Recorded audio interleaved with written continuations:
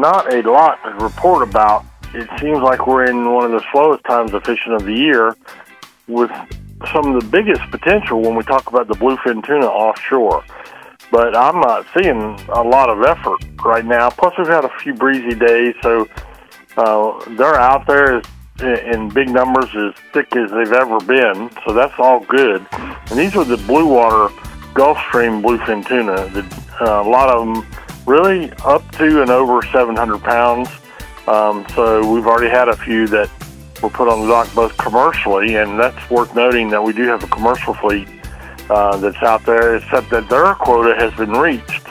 So for now, anyway, they can't fish for those.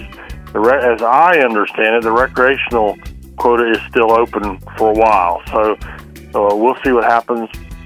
And then there's been those yellowfin tuna that have showed up too, in small numbers but big fish. So there's something to go for offshore. It won't be too long when we'll start seeing the wahoo show back up. That's what should be next, some blackfin tuna, things like that. As far as inshore goes, back in the town, still some speckled trout and puppy drum for the hardcore people, especially if you can get up some of the creeks where these trout seem to like to winter and do that a little bit. You got that going on. And then the last thing would be something that I love doing and love seeing is ditch fishing along the Highway 64 going over towards Columbia. That's always a favorite spot. And Highway 264 coming over towards Swan Quarter, same way.